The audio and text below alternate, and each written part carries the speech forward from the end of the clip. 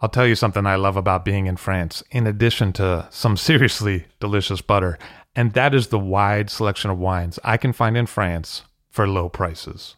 It can be much more difficult to source those same bottles back in the States, and that's why I love to buy wines out of France with Ideal Wine. I have bottles shipped to me, hassle-free. It's easy. Ideal Wine has a new auction every week and is a great source for iconic names like Ouet, Louis Roeder, and Domaine Leflaive, as well as rising stars like Arnaud Lachaud, Gonon, and Tissot. Find the wines you'd rather be drinking at idealwine.com. That's IDEALWINE.com and have the wine shipped to you in the States.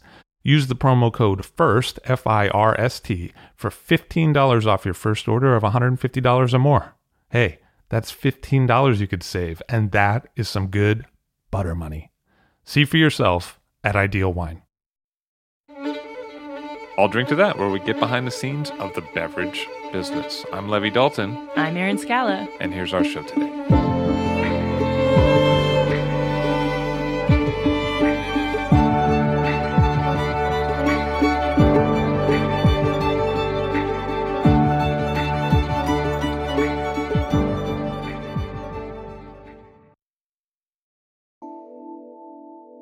Five to 10,000 years ago, grapevines made their way up the Danube River as they traveled with groups of people to northern parts of Europe.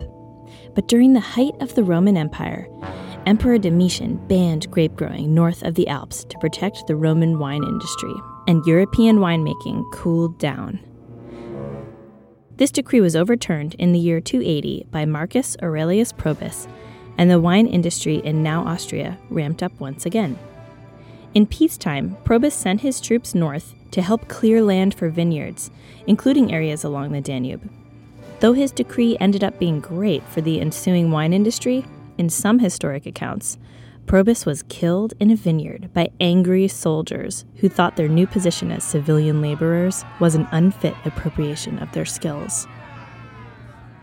Probus wasn't the only famous leader who had trouble among the Danube vines. Richard the Lion-Hearted, he didn't have such a great time there either. Leopold V, the Duke of Austria, suspected his cousin's death was a result of a planned hit by Richard the Lion-Hearted. And also, during the Crusades, Leopold had been deeply offended when he claimed a title equal to Richard's, but instead of accepting, Richard had Leopold's flag torn down from the ramparts of the captured castle in Acre. Later, when Richard made his way back to England, he tried to pass through Leopold's territory in Vienna, but Leopold had him captured and imprisoned along the Danube in what is today the Wachau at Dürnstein Castle. Richard was later moved and released for a large sum of money. But you wonder, did his Dürnstein cell have a window, and could he see vines outside? Was he given local wine to drink? Today, though you can still see the Dürnstein ruins, the Wachau is known for stunning Rieslings and Gruner Veltliners. The soils are varied and range from sand and gravel along the Danube banks to loess a little further up and exposed rock even higher up on the terraced hillsides that rise up along the river. Usually, Gruner Veltliner is planted on the lower banks in the loess, while Riesling is planted on the higher, rockier sites. The Danube winds through hillsides that over centuries have been terraced with stone walls. Many of the walls are several hundred years old. The Danube River's wide water surface moderates the day and nighttime temperatures, and the winding of the river helps to create little microclimates here and there. In the 1980s, several growers in the Wachau teamed up to form the Vinea Wachau in order to create some quality standards of their own. Basing their standards on alcohol content, they came up with Steinfeder, Federspiel, and Smaragd. Steinfeder wines are dry whites under 11.5 ABV. Federspiel wines are dry whites 11.5 to 12.5. And Smaragd wines are above 12.5. Smaragd means emerald, and the wines are later harvest wines fermented through to dry. They tend to have a great concentration and complexity. Stay tuned to hear more details from a producer in the Wachau.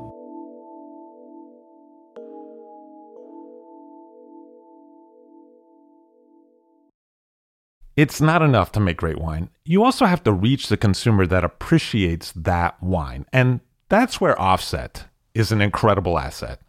Offset is an independent brand design and commerce technology company that connects with wineries on a human level to help them connect with consumers on a human level. Offset is based in wine country and staffed by creative strategists and technologists who are superb at helping create and evolve wine brands through visual identity and package design, developing the look, feel, and tone of your web content, as well as building beautiful and effective websites powered by their proprietary e-commerce platform, Offset Commerce. That's why leaders like Frog Sleep, Grace Family Vineyards, and Rain Winery already rely on Offset. Reach out to the brilliant team at Offset at offsetpartners.com. That's OFFSET, partners with an S.com. Offset is focused on the wine industry and can embrace the nuanced needs of your wine brand.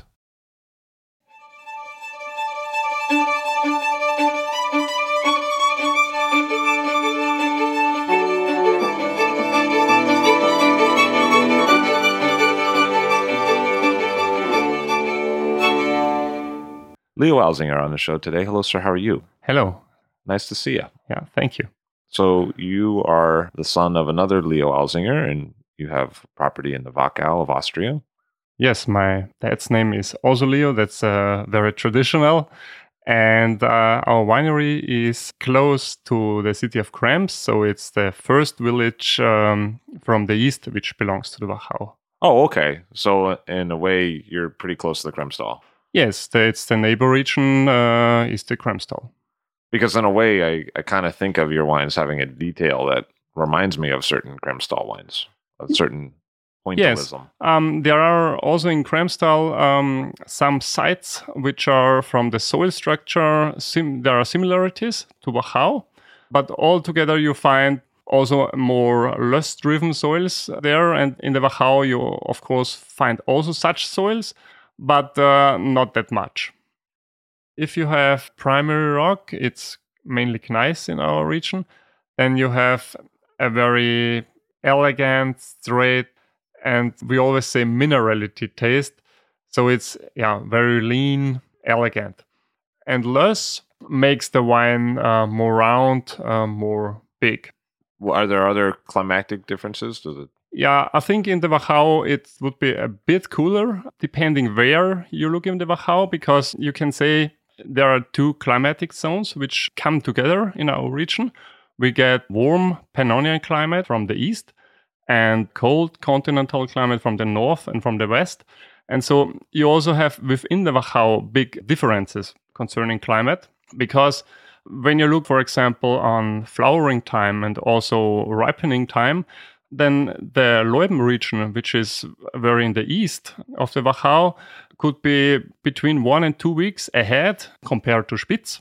And that could be an advantage, but also a disadvantage. So if you have, for example, a very early year, then it's better to be in Spitz because it's cooler there and you can harvest later. And it's always important to get good physiological ripeness. So in this case, it's better to harvest later. On the other side, if it's a later year with later ripeness, then of course we have in Unterleuben the advantage because then you have better ripeness on an earlier time.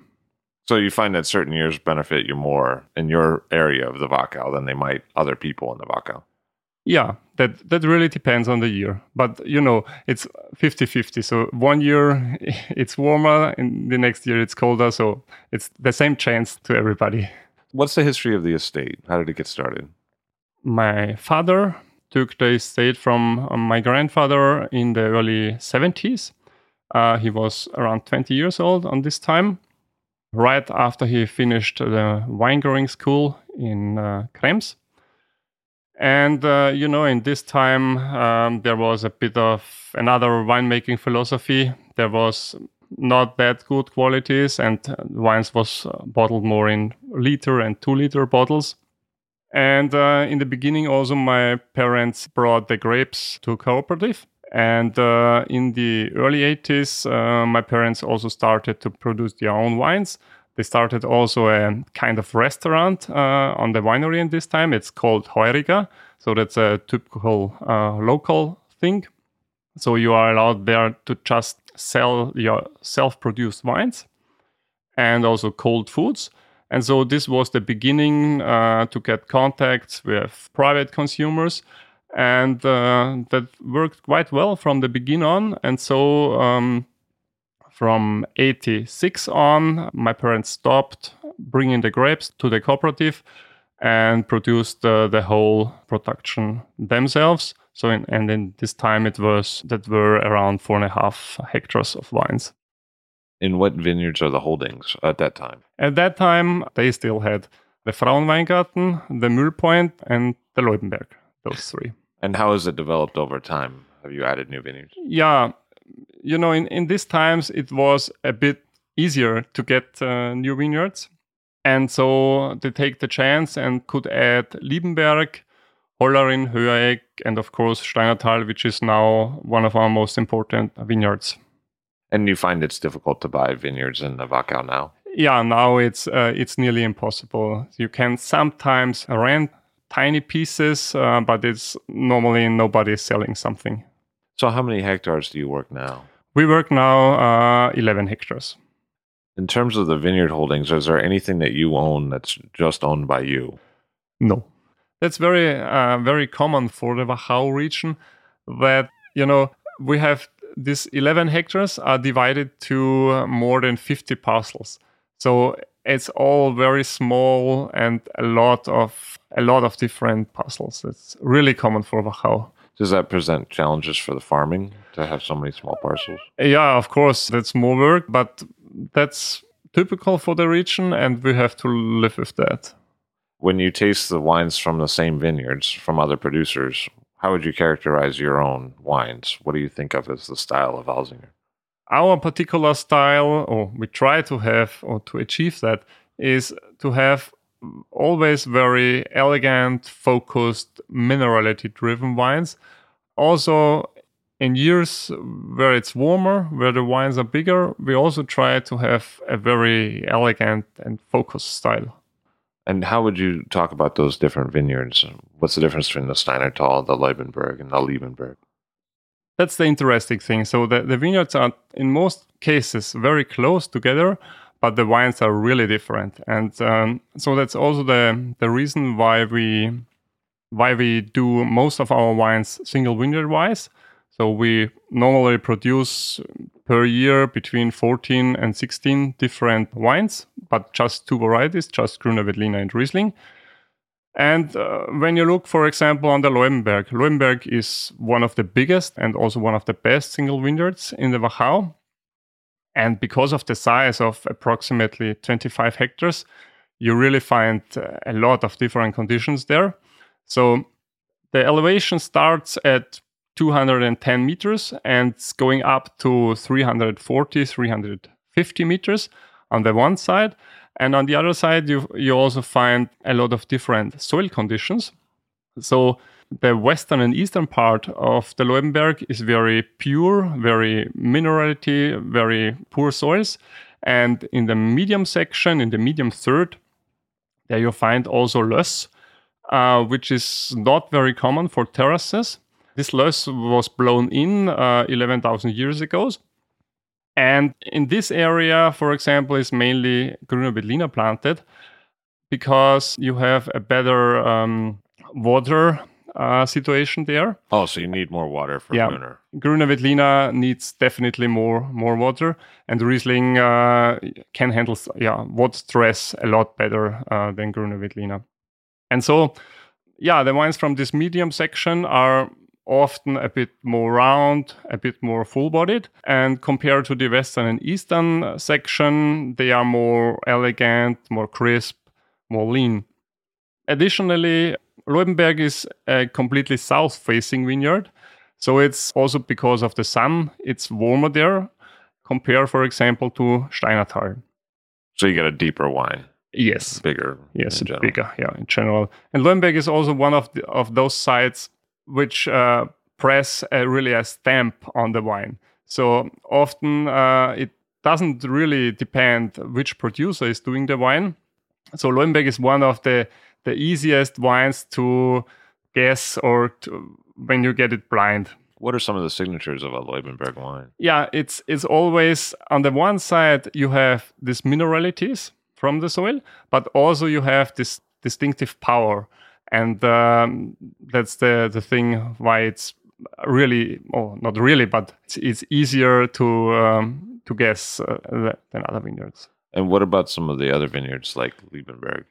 Yeah, Liebenberg is far away from the estate. It's from the estate 3 kilometers in the west. It still belongs to our village, but it's right on the border to the next village, to Weißenkirchen.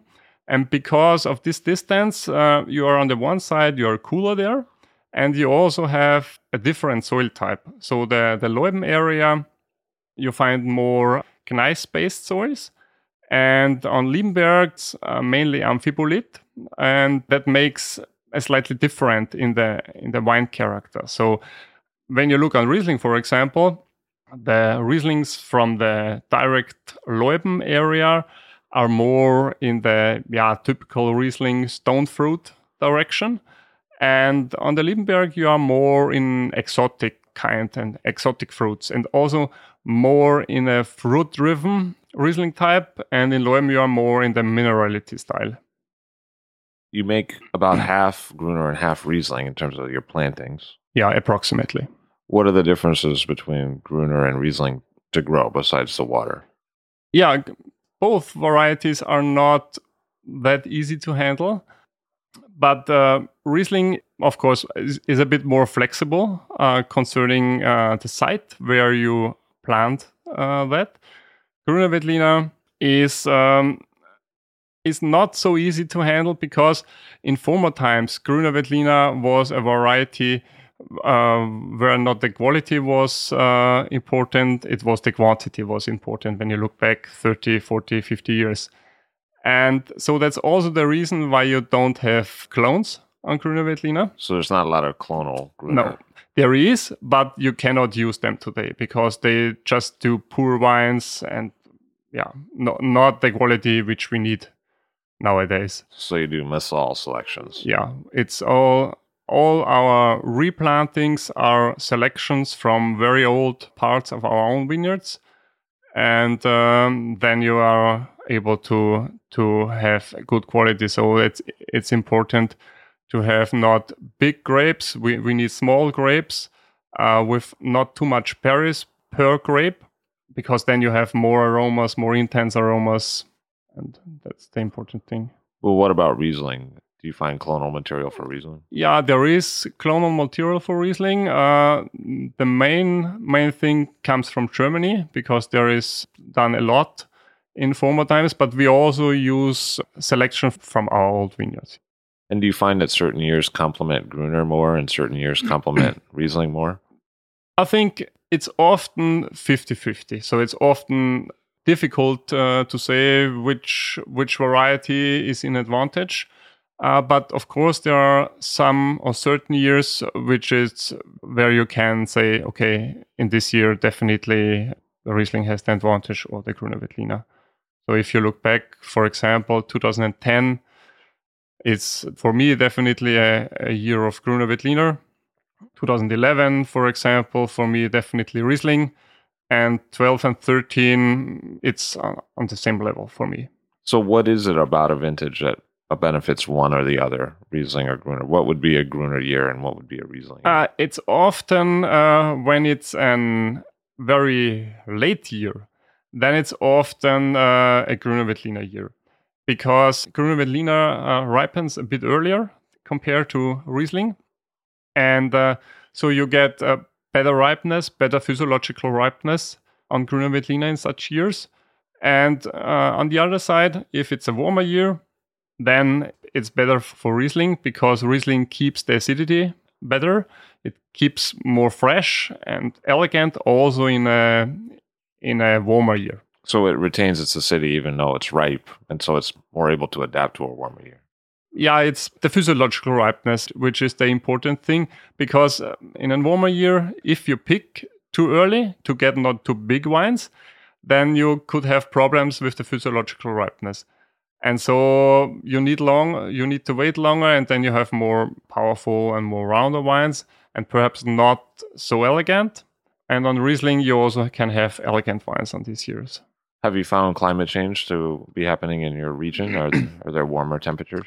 Yeah, if you look back, for example, 10, 15 years, then there is a slightly change in harvesting time. So the harvesting is now a bit earlier than in former times, but that's not that much. What we can see is that we have more dramatic rainfall or frost or something like that. So in former times you had, for example, rain within, 3-4 days, slightly rain like it's ideal. And today you can have a thunderstorm which brings the same rain which you had in former times in 3 or 4 days, which is not really good in terms of erosion and something like that. And you've had problems with flooding a couple times. Yeah, but the flooding is also a problem. You know, when you are close to a river, then you have to live with that. But I think that don't happen because of the warming. But we had in the last 10 years, we had 2 really big floods. Yeah, 2002 and one in 2012. What were those like? You know, it's we are in the good situation that our house is high enough to don't get it in the house, but we had in both years 1.70 meter in the cellar, so that's not that funny. But you have to handle that. So what do? You just pump it out, or are there... No, you cannot. We just fill the barrels and tanks with water that they don't start to swim, because otherwise it will damage the cellar. And you have to wait. The water is going down, and the level of the Danube is normal again. Then you can pump it out. I've seen that they're building flood protections around the Danube. Yeah, in Unterleuben it's built in moment, and then the whole Wachau villages are protected. But that's only for the villages, so for the houses, not for vineyards or something like that. So how has flooding affected the vineyard? When you have flooding, does that mean that there's a long-term change, or does that mean that you have to handle it differently? Yeah, that really depends when the flooding takes place. So when you compare, for example, 2002 and 2012, in 2002 we had it in the half of August, and the vineyards which are close to the Danube were covered totally. And also the grapes. So in this year, we had no harvest in these areas. And in 2012, it was very early. So it was around flowering. And so in this year, the grapes were not affected. So your dad started in 86 bottling his own. What would you say have been the vintages since then? How would you look at those vintages? You came on in the mid to late 90s working with the wines. Yeah. But before that time and then up to now, what are some of the standout vintages for you? I think that the greatest vintage was the first one. It's 86 is a fantastic vintage. If you taste the wines now, then you think they are 5-6 years old. So that's really amazing. Then the next really good one was 90.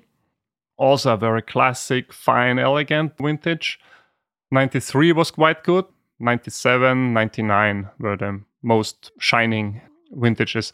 But, you know, it's sometimes vintages which are not rated that high in the year after production. For example, 95 was a difficult year. There was botrytis, not perfect weather. When you taste that wine today, they are amazing. It's often that vintages which are perhaps not the non-plus ultra, when they age, they could be really fantastic. What do the wines take on as they age? When you open older bottles of Gruner from your estate or Riesling, what do you find to be the maturation signatures? Gruner Veltliner and Riesling age quite well, both varieties. And, you know, you have in the first years, you have more these fruity characters in both wines. And this character changes. It's going down and you get more the secondary aromas, the aromas from the soil, from the climate. And if this transformation has finished after 4 or 5 years, then there is no big change in the next 10, 15 years. But one difference between Grüner Veltliner and Riesling is that Grüner Veltliner is aging a bit more straight and more continuous. Riesling has, especially in the first years, more up and downs. And so you can open, for example, a bottle of Riesling and think, okay, that's not really great. And open the same wine 1 month later, then it could be really great. But the older the wines get, the less you have this phenomenon. So they go through periods of closing fruit. Yes. Yeah. Is it something that you can predict, or is it something that varies from wine to wine? That could vary from wine to wines, but you never know that in before, and you also have no possibility to protect against that. So really, you just have to open a bottle and see where it's at. Yeah. If it seems closed and not showing well, you have to have the faith that ultimately the wine could show better than this. Yeah, of course. Do the vintages of the Wachau where you are tend to track with other nearby regions like the Kremstal? If it's a good vintage for you, is it a good vintage for them, or are there differences? To the close wine growing regions, so Kremstal, Kamptal, there are normally not really big differences. You have sometimes differences because, you can have rainfall in the one region and no rainfall in the other. And if that happens in autumn, for example, you can have differences, but altogether it's very similar. Of course, if you compare us to regions which are more far away, Burgenland or Steiermark or something like that, then you have, of course, big differences. And what about the vintages nearer to today? So you said that the 97 and the 99 were quite good. Yeah. But what about the last few years? What was 9, 10, 11, 12, 13 like? Yeah, we're quite lucky with the last vintages because when we start at 13 is for us a really perfect vintage. So I think it's one of the best vintages within the last 10, 15 years. Because of this balance in the wines. We have a very, very good physiological ripeness, not too much alcohol, and a very good acidity structure. So the wines are really balanced, and I think you can keep them forever. 2012 was also very good. It was a bit warmer. So the wines are, compared to 13, a bit more powerful, a bit more round. But they also had a very good acidity structure. 2011 was a quite warm year. So from this year, I prefer the Rieslings, as we talked before, because Riesling can handle the elegance and the freshness better. The Grüner Veltliners are big in this year. And 2010 is the completely opposite. It was a very, very, very, very late year. We had a very late flowering. It was really cold during the whole summer, which was resulting in higher acid contents in the wines. But for Grüner Veltliner, it also a nearly perfect year for me because of the high acid contents. Because Grüner Veltliner is a variety which tends to be lower in acidity. And so, if you have enough acidity, then the wine is elegant, fresh. And so 2010 Veltliners, I think, will also have a very, very long life. The Rieslings are now also quite good. In the youth, it was a bit more difficult because they are, in the beginning, the acidity was a bit more aggressive.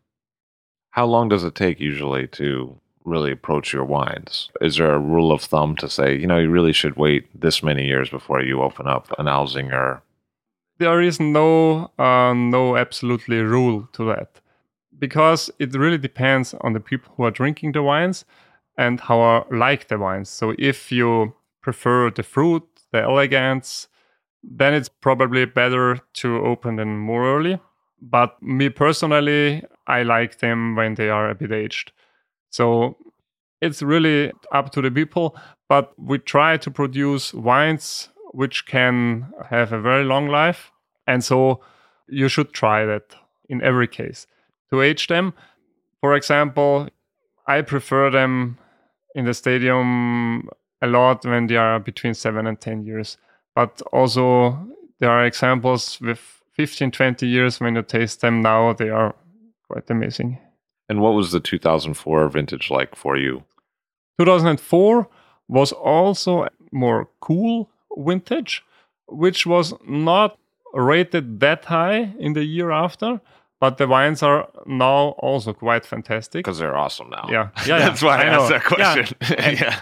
And that's also, as I told before, such of those years which people or also critics say, okay, not bad, but not amazing. And now they are really great. So if you can give the wines a bit of time, you can have really wonders. And what was 14 like to work? 14 was a lot of work. Is that true? Yeah, because we had a very warm winter with low rainfall. So the flowering was early. And after flowering, we got the rain, which we needed. And during the summer till end of July, it looked all very good. And in August and September, we got a lot of rainfall. And so the harvest was quite complicated, not easy. We had to harvest in each vineyard 3-4 times. But finally, with the qualities which we brought in, we are quite happy. But it was double amount of work for 50% of a normal harvest. How many bottles do you typically produce in a year? Typically, we do around 7,000. 14 was then significantly less. 14 was, I think, 38,000 will be. You started at the winery in the 90s. What was your own progression like? I started wine growing school in Klosterneuburg, which is close to Vienna, when I was 14. So, that was quite early. That's quite early, yeah. Was that your decision or your dad's decision? No, it was always my decision. I was always free to decide what I want to do. And when I finished that school, it was clear for me that it was the right decision, because the nicest thing on this job is you're that much outside in the nature, and it's a very flexible job. So you do winemaking, you're in the vineyards, you're in the cellar, you talk with a lot of persons, you can travel a lot if you want, and so that's really quite nice. So when did you get out of school? I finished school in 98 and worked then in some wineries to get a bit more impression what other wineries are doing. First, I was at Jamek in Wachau. Oh, okay. So a traditional style producer. A little different than your style. Yes, a little bit different. But, Josef Jamek was one of the most important persons for the Wachau. And it was quite nice. He was one of the first who made this dry wine style, the elegant wine style, and that was very important for the region in those times when he started with that. What did you learn from them? They gave to me how important it is to care about the terraces, to make the single vineyards, the kind of specificity of the vineyard. Yes. And then you worked with Hans-Günther Schwarz for a bit. Yes, I was one harvesting season at Müller-Cartois with Hans-Günther Schwarz, which was really great because Hans-Günther is a person who want to show you all. So he don't have any secrets or something like that. And so it was really great. Did it influence your own style in terms of winemaking? He showed me important things for him in the Riesling production. And of course, we tried that also in our estate in terms of keeping the wine on fine lees to get more structure inside the wines. And we also tried that, and we do it since this time also in our estate. I see. So that was an evolution at your own estate that you started to spend more time on the lees. Of course, yes. And what else has changed over time? You're using a little less sulfur now. Yeah, we are using less sulfur. We tried to have the wines also in the youth a bit more drinkable. And the most important thing is to have wines which you can store very long, and we worked on this.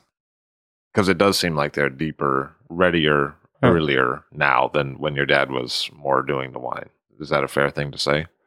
Yeah, I think now they are also in the youth more drinkable, but you can also age them as good as in 15 years ago.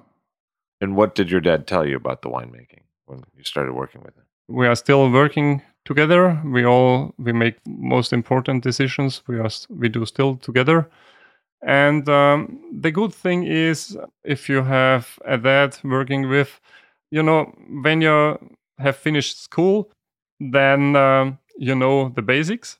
But yeah, the most important thing is to have experience, because you have that many different situations. There is no year like the other. And if you have a person who can ask, so what have you done in this year, which was possibly a bit similar to the year that we have now, that's very, very good and very important. Have you seen analogous vintages in the last, say, the late 90s? Are there vintages that are very clearly similar to previous vintages, and what would those be? Yeah, for example, the 13 vintage has a lot of similarities to 1990. Or in the other direction, for example, 98, which was not so easy to handle, had similarities to 2008. So there are quite a lot of similarities. When the grapes hit the cellar door, what happens next? How do you handle them in the wine? I think it's, when you bring in the grapes from the vineyard, you bring in 100% of quality. So the most important thing is to touch the grapes and the wine as less as possible. And I always say, if you work good, then you have 90% of the quality in the bottle. So in the cellar, you can just lose. So we work very gentle. When the grapes came in, they were crushed. Then we do a skin contact, depending on the temperature and also on the grape material, up to 10, 12 hours, really depending on the whole situation. But it varies with the year. Yeah, it varies within the year, between years, between varieties. That's very flexible. So what would make you do it longer? Would it be more ripeness? Or? Yes, if you have a good physiological ripeness, you can do it longer. And also for Riesling, we do it longer compared to Grüner Veltliner, because on Grüner Veltliner, you need to be careful to get not too much phenolics within the wine, and that can happen if you do too long skin contact. Is 13 a year where the Riesling saw longer skin contact? Yes. Yeah, Riesling we do generally longer than Grüner Veltliner, because you need more time on Riesling to get the aromas out of the skins compared to Grüner Veltliner. After the skin contact, what happens next?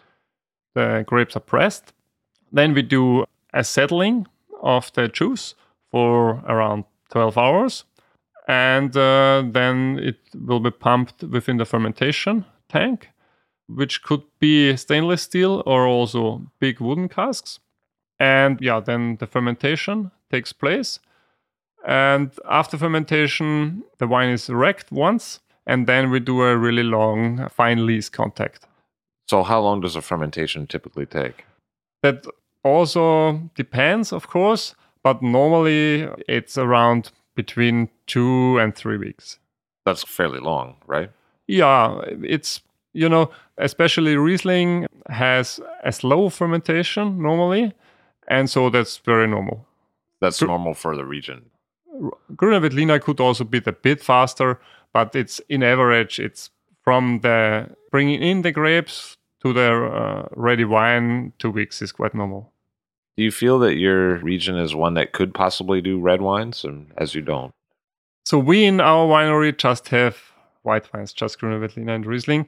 There is some red wine, but I think it's not completely right region for red wine, because it's too cold, and so you don't get the ripeness you need for the reds. There are some Pinots, they are quite okay, but yeah, there are a lot better ones in other regions in Austria. And what about the farming? Has that changed over time since maybe you got there? Has there been differences to the farming of the vineyards? There are not really big changes to former times. Of course, a bit more today concerning have health soil. So in terms of working with machines, something like that, we try to as less as possible, but the main thing is the same. And this is an area that allows irrigation. Yes. What's your approach to irrigation? Yeah, we need the irrigation just or mainly on the terraced vineyards because the soils there, the primary rock soils, are not able to store a lot of water. And the wines need a basic water supply because if you don't have this for a too long time, then you get a lot of phenolics within the wine. And so I would say we need it 2-3 years, or also sometimes in not the whole year, just in certain months, for example, where it's quite hot or quite dry. And in certain vintages where you can, obviously in 14 you had to reduce yields quite a bit, but do you carry a little bit more fruit on the vines than some of your neighbors? Because it feels like the wines they have concentration, but they're not big and deep. They have a liveliness about them. Yeah, that's very important for us to have not just big wines. We always want to have elegant, fine wines. And you can handle that a bit with the crop, but you have to be very flexible because the most important thing to have not too much crop on the wines, because then you have a thin wine which doesn't taste good. But if you handle that good, and also you can do a lot with leaf management, because for example, if you have a very warm year, it's very important to cover the grapes. And so you are not allowed to reduce too much leaves in the grape area. So you don't pull so many. Yes. And then you have more shadow. And because of this, you get more elegance, more acidity. So in a way, the amount of leaf coverage is as important as the amount of yields. Yes. And has that a change for you with the changes in climate? Yeah, there is, of course, a change because the intensity of the sun is now in these years a lot more than 10-15 years ago. You see it if you plug away too much leaves and you have very high sun influence, then you can have sunburn on the grapes. And what about the other way? You said that you have to be careful with the Gruner Veltliner phenolics. Does that sometimes read as kind of a green flavor when you taste it, or how does that taste? It tends more a bit in a bitterness. Not so the green tannins. The green tannins is more when you are not ripe, if you don't have a good physiological ripeness, and the bitterness is when you have too much sun influence and too much phenolics. Oh, I see. So as it ripens, it gets more phenolics. Yeah. I see. Because that's usually the other way, right? Like normally for a lot of grapes, I feel like the riper they get, the less phenolics they get. But it sounds like with Gruner, it's the other way. No, it's also this way like Gruner Veltliner if there is not too much sun. Oh, okay. So either way, you can have problems with phenolics with Gruner. So it's a tricky grape. Yeah. It's not easy to handle grape. Plus, there's no good clones, so you...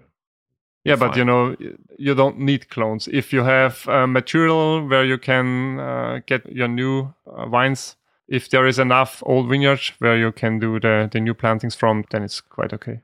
So you started seriously in 2001, so spent about a decade and a half of time at the winery for yourself. What are your own goals? And say the next 15 years, what is it that you'd like to achieve? On the one side, we have plans to rebuild some things on the winery to make work easier, to be more flexible. And on the wines, the most important thing is for us in the wines to show the different characters from the different vineyards within the wine. And we really want to work on that to make that more expressive and even better than it is. So how would you go about making those vineyards more expressive? What would it take? In the working during the year, you have a lot of different decisions. And I think the most important thing is to react on the weather situations. And there you can bring out a lot. Oh, so kind of like the picking date is how you determine. Picking day, leaf management, and things like that. And what's the market for the wines? Are they mostly sold in export, mostly sold in Austria? We sell around 60% in Austria, and around 40% are exported. What are really strong markets for your wines or Austrian wines? It's around half of the export is in Europe. So in Europe, the most important countries are Germany, Belgium, Italy, Switzerland. And the part which is exported, the most important market are the United States. And Of course. No, we like that very much because people appreciate the wines a lot. So that's really great. And the rest is exported to a lot different countries, sometimes just tiny quantities, but we are on very good restaurant lists everywhere, and so that's more important than the quantity. So, for example, we have partners in Japan, in New Zealand, in Australia, in Russia, Israel, Maldives. Yeah, I think that's it. What's it like working with Terry? Oh, Terry is a great guy. So we work very long together with him. I think it's now, I'm not sure, but 15, 20 years. I think I think it's going to 20 years. And he's one of these persons who just live with the wine. I think it's really part of his life, or it's not just part of his life, it is his life. And so it's great fun always to be with him and work with him together. How has the market for Austrian wines evolved over time? Have you seen a different reception now than earlier in your career? Especially the Grüner Veltliner has made the way for the Austrian wines in the export. And of course, every beginning is slow. And there was quite a big evolution in the last 10, 15 years. So I think now it's quite a fantastic story for the Austrian wine. And how are your wines seen within Austria? Do people think of you as one of the best producers or one of the better producers, or is it more of a quiet pursuit that you do? Or for us, it's important to let our wines speak. We are not the family who is speaking a lot, who is telling a lot. That's not we. So I don't know. I'm not that good in talking, and so we let the wine speak. But I think we belong to the quite good wineries in Austria. Leo Alzinger of Alzinger, thank you very much for being here today. Thank you for the invitation. Leo Alzinger Jr. of the Alzinger Winery in Austria's Wachau. All Drink to That is hosted and produced by myself, Levi Dalton. Aaron Scala has contributed original pieces. Editorial assistance has been provided by Bill Kimsey. The show music was performed and composed by Rob Moose and Thomas Bartlett. Show artwork by Alicia Tenoyan. T-shirts, sweatshirts, coffee mugs, and so much more, including show stickers, notebooks, and even gift wrap are available for sale if you check the show website, alldrinktothatpod.com. That's ILL, drinktothatpod.com, which is the same place you'd go to sign up for our email list or to make one of the crucially important donations that help keep this show operating. You can donate from anywhere using PayPal or Stripe on the show website. Remember to hit subscribe or to follow this show in your favorite podcast app, please.